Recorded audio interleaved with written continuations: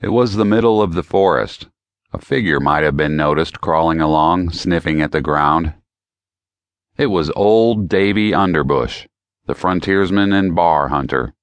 He was completely invisible and inaudible. The only way you could perceive him was by the sense of smell. He was dressed as a frontiersman. On his feet he wore moccasins made from the skin of wood weasel.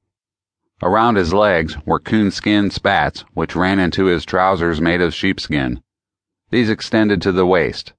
He wore a belt made of an old rattlesnake and a long bearskin coat. Around his head was wrapped a fishskin hat.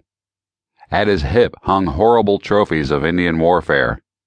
One scalp of Object the Ojibway, still wet with Aliqua, hung there beside the pompadour of Eardrum the Iroquois and the cowlick of Bootblack the Blackfoot.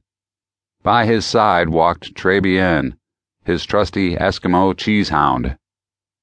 He carried a muzzle-loading shotgun, an old horse pistol, and a set of razors. He was on the trail of Sen the Seneca and Omelet the Omega. They had come into the clearing and drunk all the firewater from the firewater factory. As they left, they had, in the usual Indian manner, carved their initials on each tree they passed, and it was by this that the astute old frontiersman had been sent out to track them. It was now too dark to read the initials plainly, and Davy often got them mixed up with those of other savages who had passed that way before. For 3 weeks the old bar hunter had followed them, living on the berries from the bushes, and sometimes, when no berries were to be found, snatching great handfuls of grass and dry leaves and devouring them.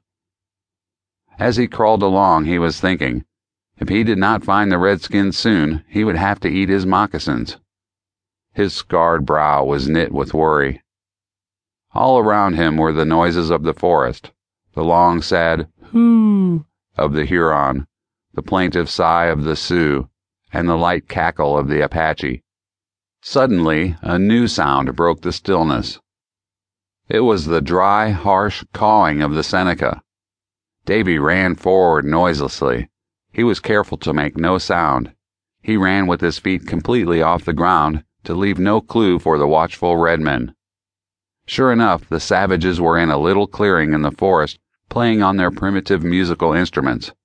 Sen the Seneca sat playing The Last Rose of Summer on an old comb wrapped in tissue paper, and Omelet the Omega accompanied him on the snare tom-tom.